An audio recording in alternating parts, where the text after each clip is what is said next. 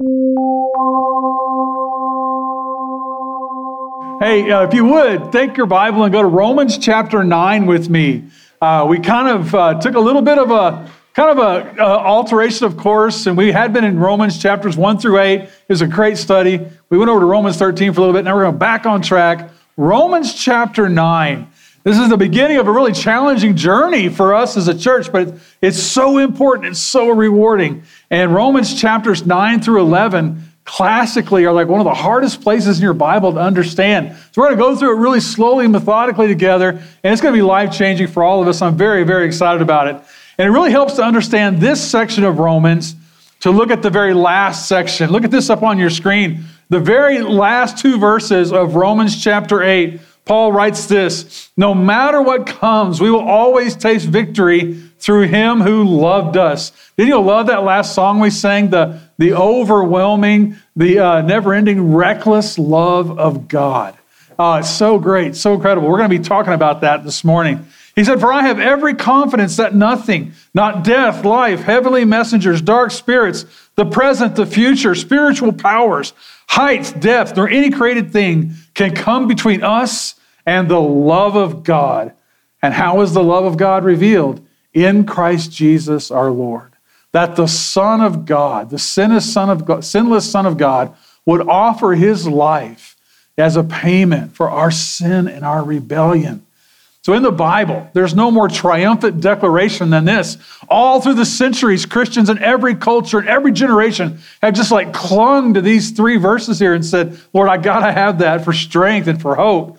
And all who have Christ, Paul is saying, all who have Christ as their Savior, you are a victor, you are a champion, one and all.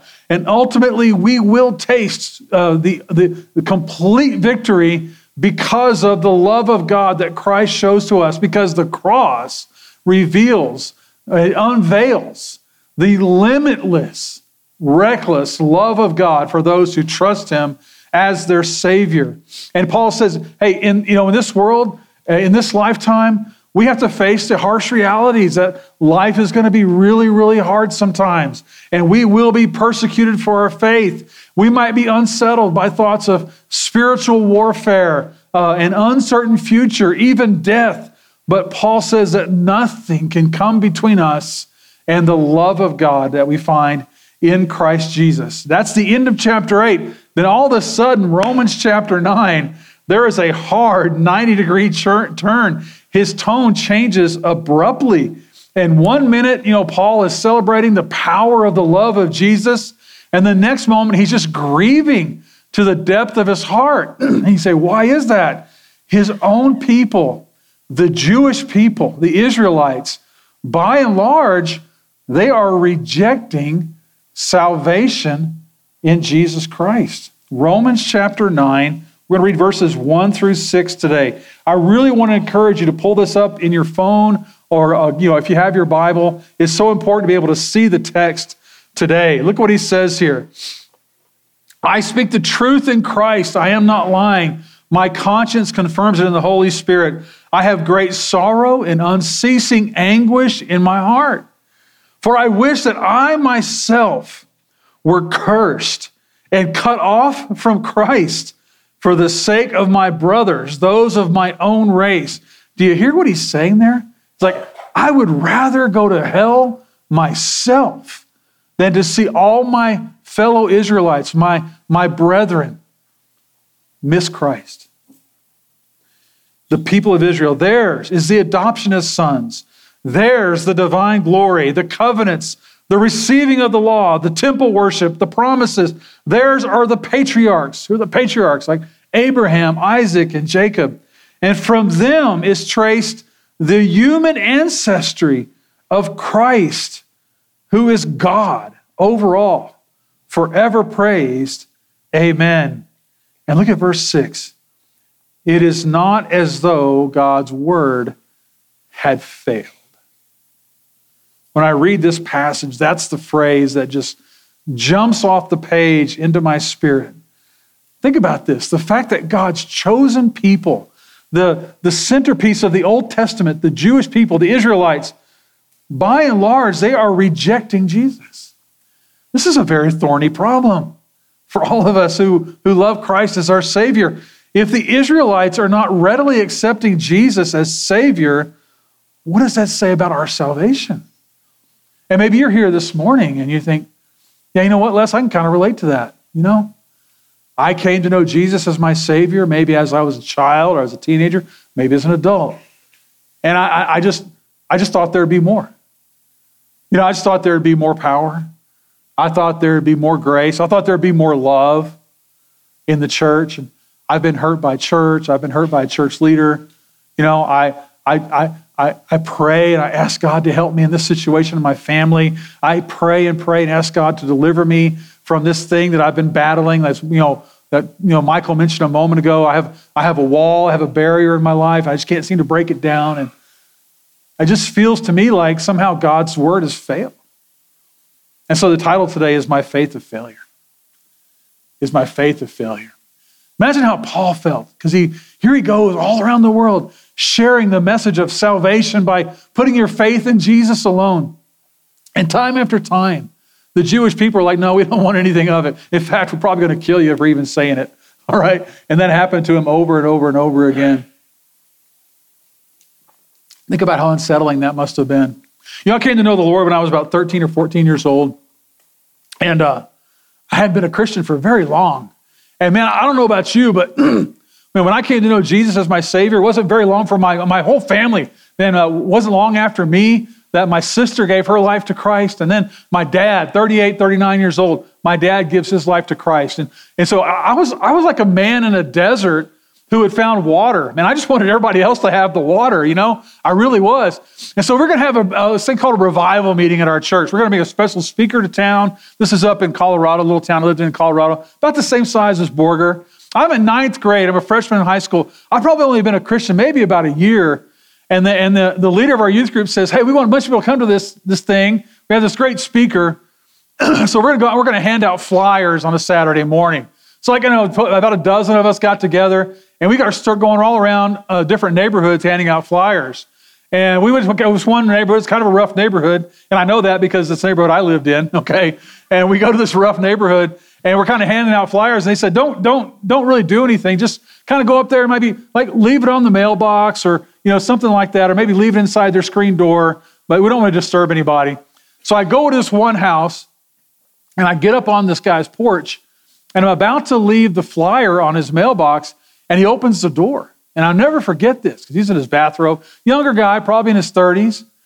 And I said, pardon me, sir, I was going to leave this for you. I just got all my boldness that I could. I said, hey, we're having a meeting at our church, man. We're having a great speaker to come. I said, man, I'd love for you to come. And he goes, I won't tell you exactly what he said, but he goes, get off my porch and take that with you. Man, I got to tell you, I'm a young, impressionable, kind of new believer. And that really kind of struck me. I thought Jesus was the best thing I've ever found. And I'd never seen anybody kind of be hostile toward Jesus. And it really kind of was unsettling. Here I am, I'm 58 years old. I still remember that very, very vividly. Why is it that sometimes when you share your faith with someone, you say, man, I love Christ, and they get hostile? Why is it that some people trust Jesus as their Savior? Man, they're really excited. And then all of a sudden, maybe a year later, 2 years later, they kind of walk away and you can't find them anymore. And I know all of us could probably tell one of those stories. And maybe you're one of those people like, man, I've been away from church for a long time. I'm kind of coming back. I'm kind of dipping my toes in the water again. Thank you for that. Thank you for that. But we know that happens so many times. I don't know if you've ever wrestled with some of those questions, but I have many, many times. And here's the danger.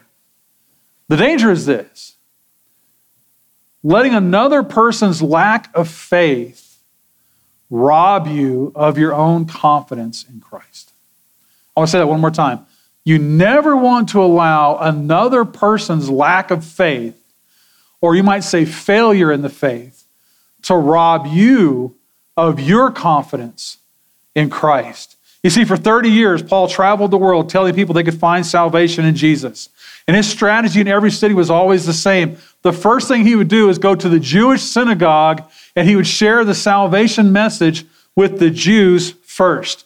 Romans chapter 1:16, he says, "For I am not ashamed of the gospel, because it is the power of God that brings salvation to everyone who believes, first to the Jew, then to the Gentile. Now, when he says that, you might be thinking, he must be delusional, because time and time again, it was the Jewish people who were the greatest opposition to Paul's message. Look at this up on the screen for a moment. 3 passages from the book of Acts. I could have chosen many, many more, but in Acts chapter 9, there was a conspiracy among the Jews to kill Paul. And night and day, they kept close watch on the city gates to kill him. And then there's Acts chapter 14. Some Jews arrived from Antioch where he was preaching. And after turning the minds of the people against Paul, they stoned him and dragged him out of the city thinking he was dead. Can you imagine being stoned and left for dead? And then Acts chapter 23, obviously he survived. The Jews made a plot together. They swore an oath, binding themselves not to eat or drink until they had killed Paul. There were 40 of them who had made this solemn vow. And so people might say, Paul, how can you believe that Jesus saves when God's chosen people, the children of Israel, they're rejecting him wholesale? And if most Jewish people are rejecting the message of salvation in Jesus, how much power could there be in it? You call it the power of God, but the Jews are rejecting it. The Jews were tutored by God for centuries in preparation for the coming of the Messiah. And yet somehow, here it is in the first century AD, hot on the heels of the resurrection of Jesus that no one can explain away, and they're hostile to the salvation message. And if most of God's chosen people are rejecting Jesus, why shouldn't everyone reject it? How's it possible that of all the people in the world, these people are missing the message? And if we're being honest, that is a thorny problem. If Israel is not believing, does that mean that my faith is a failure? If my Christian friend, my pastor, my leader walks away from the faith, they deconstruct their faith, does that mean my faith is false? And am I a fool to believe that a crucified carpenter in the first century has the power to save my immortal soul? I've shared that with you before. That was a question that just hit me like a brick one day when I was in college. Am I a fool to believe that a crucified carpenter could save my immortal soul? 2 things I want us to talk about today. Number 1 is this. We have to understand that the natural cannot explain the supernatural. All right, look what he says in verses 1 through 3. He says, I speak the truth, I'm not lying. My conscience confirms it through the Holy Spirit. In other words, he said, I'm making a solemn vow to you. I am telling you the truth. I have this sorrow, I have this anguish in my heart. I wish that I were cursed and cut off from Christ for the sake of my own people. There was a man one time who went to a diner and he saw a friend there. He wanted to make up some conversation. So he said, hey, I heard some news about your church. He said, I hear you dismissed your previous pastor, but everybody loves your new pastor. What was wrong with your old pastor? And his friend said, well, our old pastor kept telling us that sinners were going to hell. And this man got kind of concerned. He said, well, you know, that's true though. And so he said, well, what does the new pastor say? He said, well, the friend said, well, the new pastor, he keeps saying the same thing. Well, so what's the difference? The friend said, well, the difference is that when the first one said it, he all sounded like he was kind of glad that sinners were going to go to hell. But our new pastor, when he says it, it breaks his heart. You know, if you read the book of Acts, the Jews had made so many attempts to either kill Paul or destroy his ministry. And yet, he says, my heart is breaking for the very people who are trying to murder me. You know, you see this in 2 Corinthians chapter 11. He says, 5 times I received from the Jews the 40 lashes minus 1. Now, the idea was in the ancient times that if you gave someone 40 lashes, it would kill them. So if you gave them 39 lashes, they were beaten within an inch of their life. He said it happened to me 5 times, and it was always the same people. It was always the Jews. You imagine being in a home group with the Apostle Paul, your small group, taking prayer requests. He's like, yeah, can we pray for the priest down at the temple? They beat me within an inch of my life last week. I was in intensive care for a couple weeks, but man, I really want them to get saved and come to Jesus, you know? Oh, it's incredible. It's just incredible.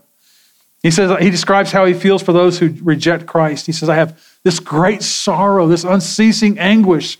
If it were possible, I would trade places with them, go to hell if they could find Christ.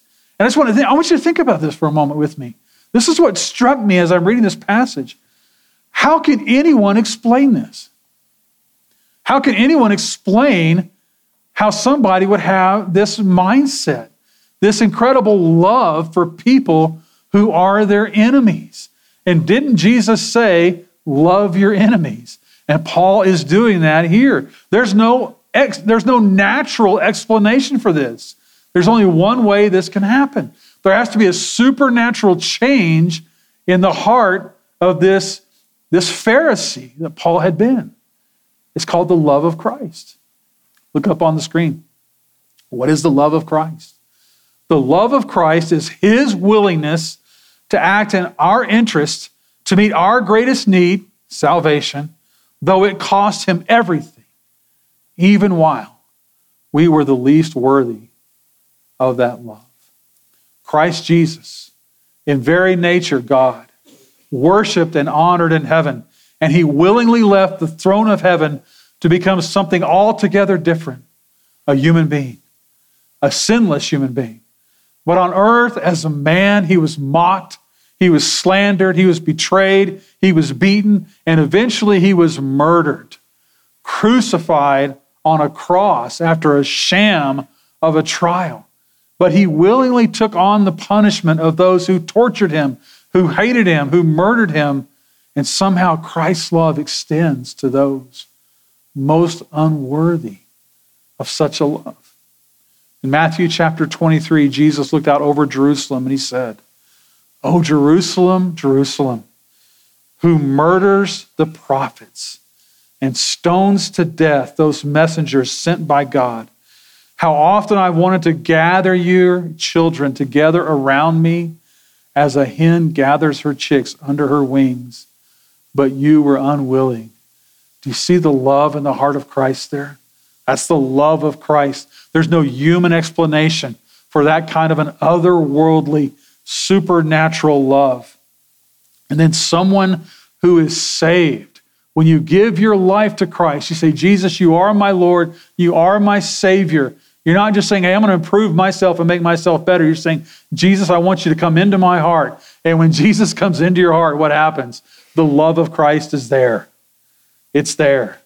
And so then how does the natural world, the skeptics out there, explain Christian movements who love those who despise them? How does the Christian world explain things like Compassion International, Red Cross, Samaritan's Purse, World Vision, Mercy Ships, et cetera, people sacrificing so much to go to hostile countries and in the name of Jesus show love to people who would really rather them be dead? And we support missionaries here at Faith Covenant Church in 2 countries where the culture they are in, that they're immersed in, is violently anti-Christian. And at any moment, the people there could turn on them. They could lose their lives. One family in another country, they could lose the lives of their 2 precious children. How do you explain the love that has them there? They risk everything. There's no natural explanation. It's kind of bringing it home a little bit. You know, why does a young couple like John and Susanna drop everything and take all of our kids to Floydada, Texas, and spend an entire weekend with those kids? And then on top of that, you say, well, John gets paid to do that. Well, a bunch of adults went with him to help. How do you explain that? There must be something going on that defies natural explanation because weekends are precious. Who gives those away? For kids who are a lot of times are very ungrateful and kind of smell funny. Who does that? Back in the days when I was a youth pastor, and this still happens to me, but boy, when I was a youth pastor, I remember I would pull up during high school lunch and I'd see all those kids running across the crosswalk there by Pack-a-Sack on their way to McDonald's and Brahms and Sonic. Man, my heart would just break. I would just think about all those kids so far from God, not experiencing love in their homes, not experiencing the love of Jesus. And I just know how much hope and how much confidence having Jesus in my heart had given me, and my heart would just break for those kids. And I would just have this renewed sense of purpose and strength. Like, Lord, I have to do everything I possibly can to reach these kids. And so, yeah, when Jesus comes within, the life of the Christian is Christ in you, and he wants to live his life through you. It's not you making yourself better, improving yourself for God, performing better for Jesus, none of those things. No, it's like, Lord Jesus, I need you in my heart, and you ask him so. Romans chapter 8, Paul wrote this, anyone who does not have the Spirit of Christ living within does not belong to God. And if Christ lives within you, the Spirit is infusing you with life now that you are right with God. Well, we have to be really honest. A lot of us have been hurt in church. And we say, you're sitting here talking about this supernatural love of Christ, but some of the meanest people I've ever met have been in church. Absolutely. Absolutely. It's never perfect. The love of Christ is never perfect because it has to come through our mortal flesh first. And so, yeah, the church doesn't love perfectly. The church doesn't always love well. But at least it's there. Where else will you go in this world to find that kind of a love, anything even close to that, as Paul is writing about here? You're not going to find it in a bar. You're not going to find it at a casino. You're not going to find it at work.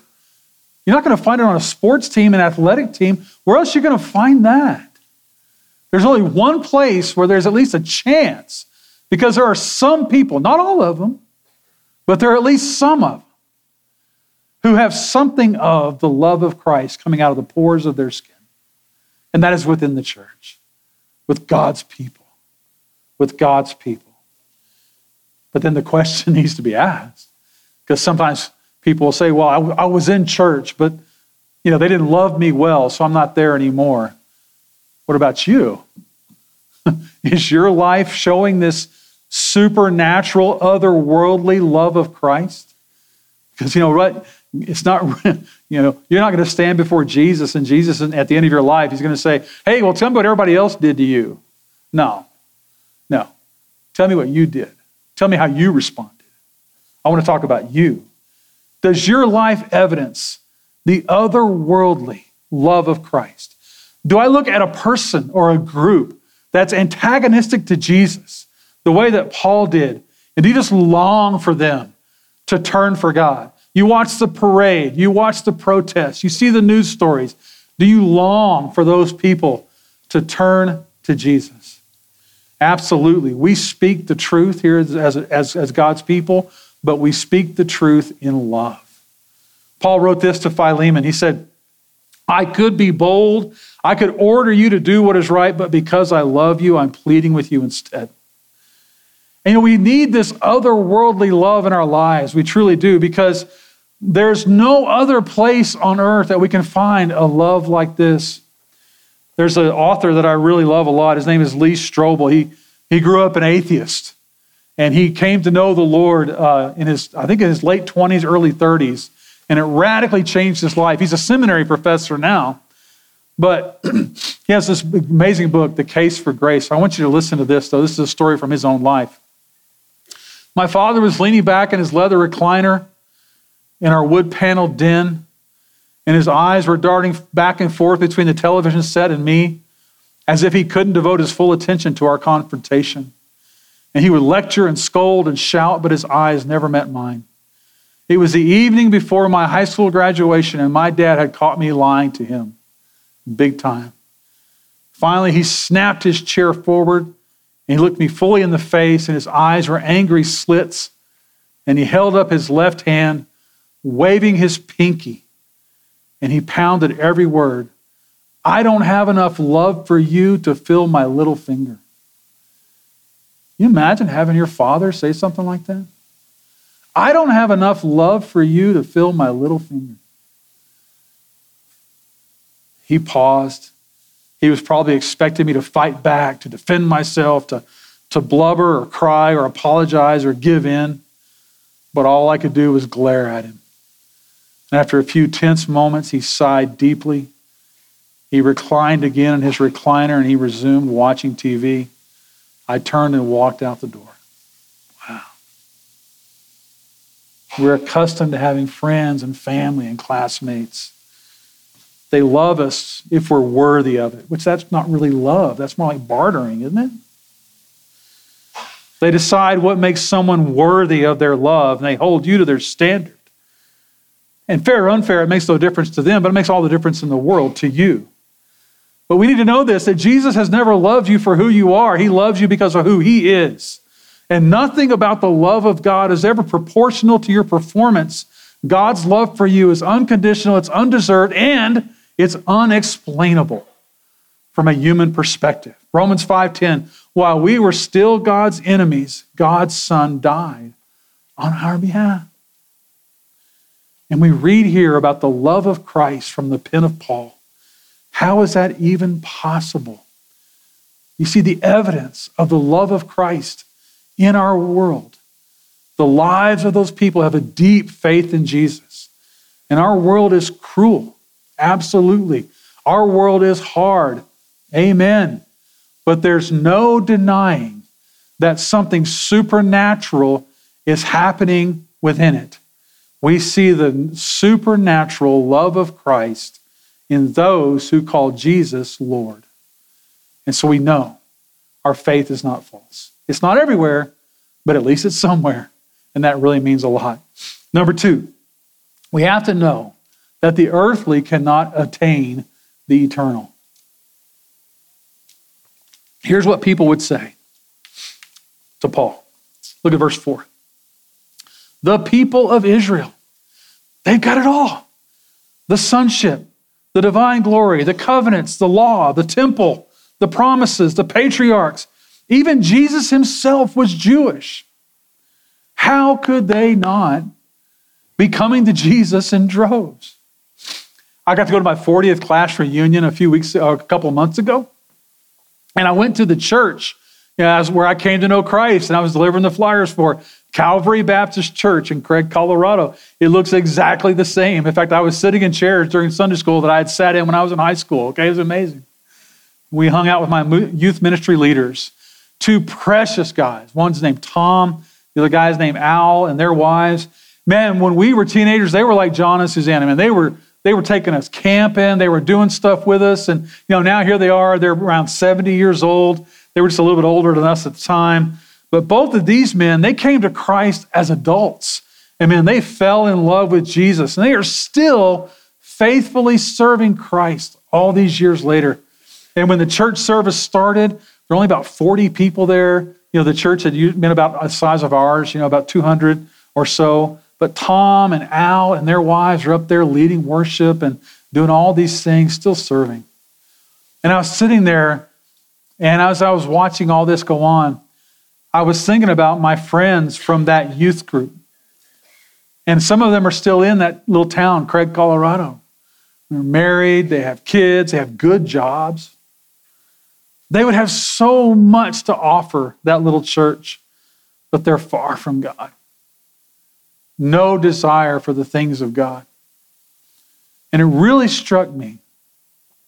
You see, when I came to know the Lord when I was in the 8th grade, there were 3 or 4 guys, they meant the world to me. They were my example to follow. They were true north for me. If I wanted to know what it meant to be a Christian, guys like, Scott and Rusty, man, they were what I wanted to be. And I did that. I did everything I could to be like those guys. And I followed their example. And they were passionate about Christ. They loved the church. Man, every time the church doors were open, if Tom would have said, hey guys, we're going to open up a can of tuna fish. Y'all come watch. Okay, we'll be there. It's like, whatever. And they know their Bible. They have a great spiritual heritage. They could contribute so much to a church. But I'm not sure that a team of wild horses could drag them to a church right now. And it's heartbreaking waste of potential. That's the way the apostle feels about the people of his youth, the nation of Israel. He lists 8 advantages, and he's thinking, if these people would just come to Jesus. Just imagine what can happen. He said, first, they're the chosen people of God. These descendants of Abraham, God's chosen people. Out of all the ethnic groups in the world, they're the ones that God has focused all of his attention on. The second thing is they were given the glory. In the Exodus through the wilderness, a pillar of fire led the people through the wilderness. Then later on, when they built their temple, it says the glory of God filled the temple. This luminous radiance of God filled the temple. These were the kinds of things that they had witnessed. And then they had the covenants, these unbreakable agreements that God had made with Abraham and Isaac and Jacob. God committed himself to do awesome things for and through the Jewish people. And those covenants are still in place today. And then they had the law. The Creator, in meticulous detail, says, this is how I have designed you. This is how life will work for you. If you want to prosper, you want to succeed, follow my law. And they do. And when they do, they succeed. They prosper. But no other ethnic group on earth had anything even close to this kind of a resource. We call it the Old Testament. Then they had the temple worship, the Jewish temple, one of the most awesome buildings ever built by man. And it was funded by King David. He gave what would be equivalent to hundreds of billions of dollars to build this temple back in the BC era. And it was the center of the most sophisticated religious system the world had ever seen. There were pilgrimages, there were festivals, there were celebrations, there were these elaborate worship experiences. It was truly awesome. They had that. And they had the promises. You look through your Old Testament, the fantastic promises that a day is going to come when the Jewish people will lead the world. Those promises are still there, and God is working to fulfill them. And they had the patriarchs, those tremendous names, Abraham, Isaac, Jacob, even David and Moses. People all over the world of all the great religions still revere these names. And then eighth, Jesus himself, the Messiah, had come from Israel. The King of Kings, the Lord of Lords, traces his human ancestry to the Jewish people. Look at verse 5 where Paul says, the Messiah who is God over all, forever praised. This is one of the most clear and definitive identity statements of Jesus anywhere in your Bible. And more literally, it means Christ is God over all, blessed and praised forever. New Living Translation says this, Christ was an Israelite as far as his human nature is concerned, and he is God. Jesus is not just a gifted man. He's not just a good man. He's not just an enlightened man, as some might say in other world religions. This man was born from the nation of Israel, and he is God himself in human flesh. And somehow, in Paul's day, so many could not see it, that this man was and is their Messiah. Almost inexplicably, they're blind to the truth with so much just handed to them. How could they miss it? How could they miss it? A reasonable person looking at the Jews rejecting Jesus would say, this doesn't make any sense. And it reminded me of Isaiah chapter 55, where the Lord says, my thoughts are not like your thoughts. Your ways are not like my ways. And just as the heavens are higher than the earth, so are my ways higher than your ways, and my thoughts higher than your thoughts. I don't know if you've ever done that. I do this all the time. I just think to myself, God, this makes perfect sense, for you to do this way. God, just perfectly natural, perfectly reasonable for me to expect you to do this or that, and then that doesn't happen, and I get really upset and really discouraged.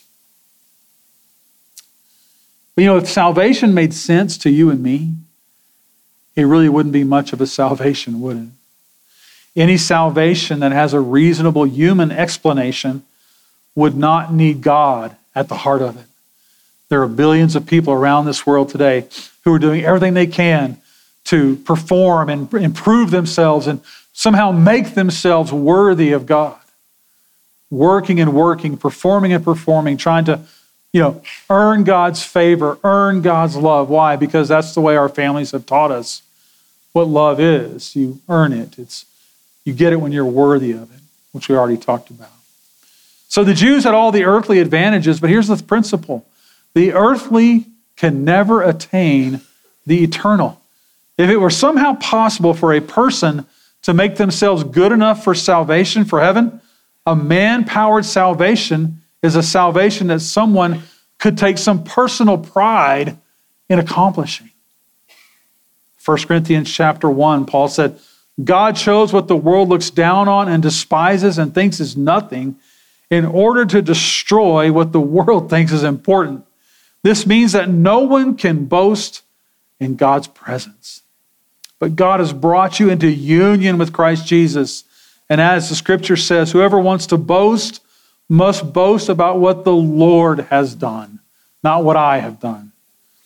And you may have someone in your life right now that you feel kind of about them the way Paul felt about his Jewish family.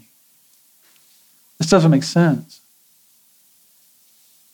You think about the material help they had, the things they've been taught, the things they've seen.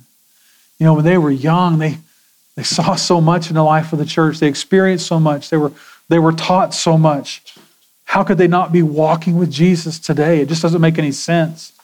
And can I just tell you, as a pastor, I've asked myself that question so many times. When people walk away from the life of the church, it just breaks your heart. If you have someone like this in your life, they just bewilder you, they break your heart, you're in good company.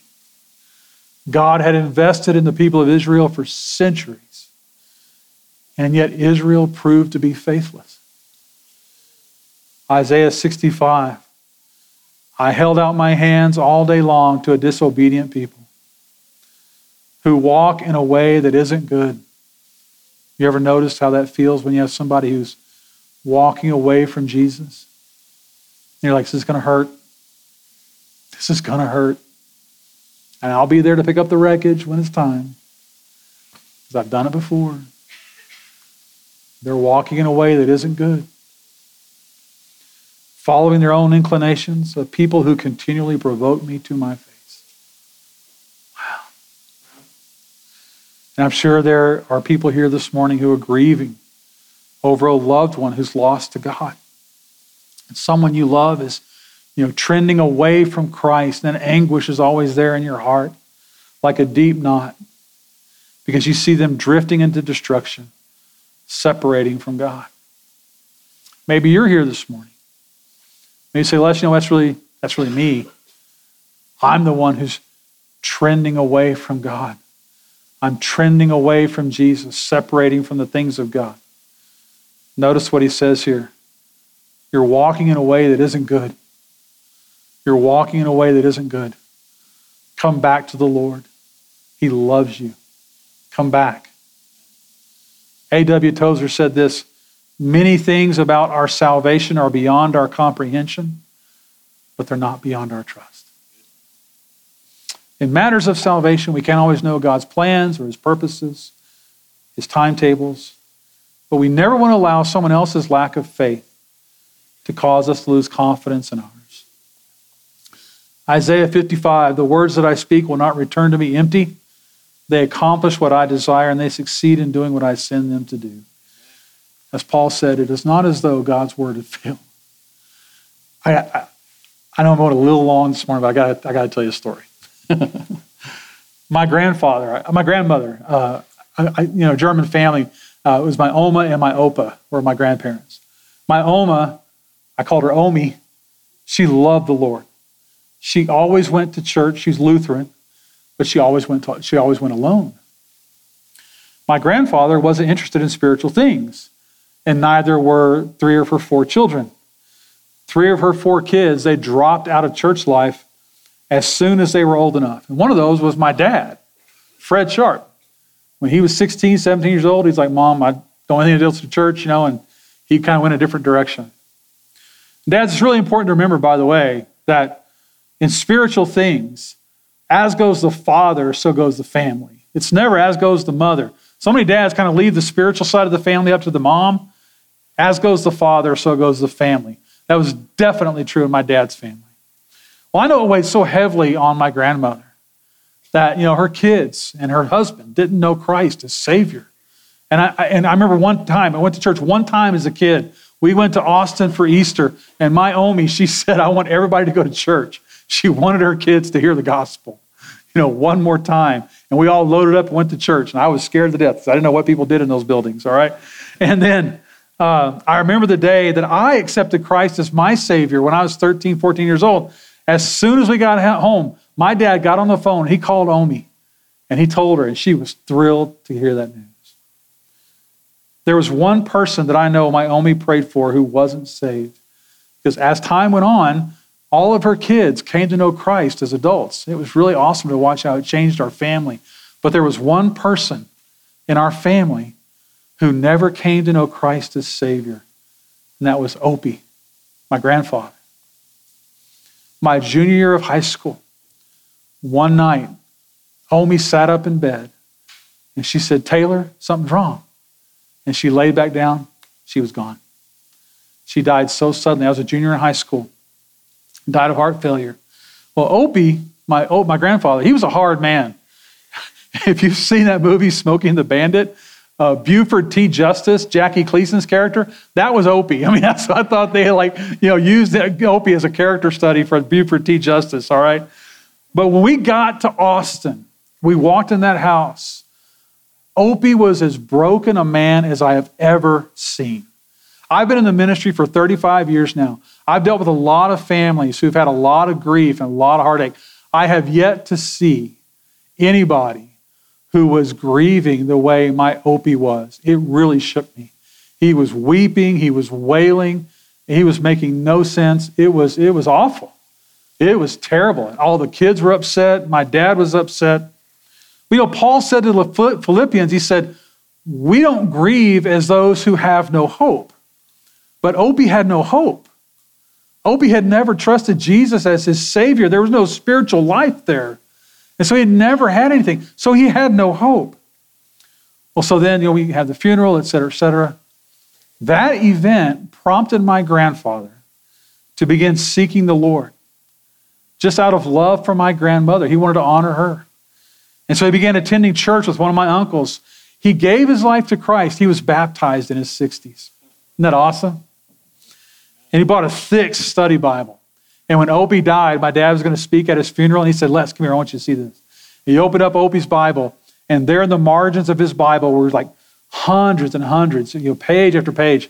There were just notes that he had written, things he was writing. He was always studying his Bible. I talked to one of my uncles recently when one of my aunts died, and he said, man, when your grandfather came to know Christ, he studied his Bible every day. He said, I have never seen a man change like he changed. So I believe that my Omi's prayers were answered, just not in her lifetime. But it's not as though God's word had failed. It's not as though God's word had failed. All right, let's pray together. With our heads bowed and our eyes closed, I just want to ask you to consider the love of God this morning. This incredible love of God that makes it possible for so many incredible, supernatural, amazing things to happen. They don't always happen the way we planned. They don't always happen according to our timetables. It certainly wasn't Omi's timetable. But I know that my Oma and my Opa are together in glory together because of the grace of Jesus. And so I want to ask you this question this morning. Have you ever opened your heart to the love of Christ fully, to the fullest, and said, Jesus, I want you to be my Savior. I want you to be my Lord. I trust you as my Savior. Here in a moment, John and I will be down here at the front, and maybe some others, but we're going to be here. We're here for you. We want to pray with you, answer your questions, and just show you what it means to have Christ as your Savior. Maybe you just need someone to pray with you today. Maybe the love of God has felt so distant from you. We're here for you today. And I want to pray for you right now. Lord, I just want to come before you today, and I just ask you, Jesus, that if there might be somebody here for whom you feel so distant, so far away. I just pray, Lord, that you would just open their eyes to see today the incredible things that you're doing in their life, the things you're doing around them, that the love of Jesus is near.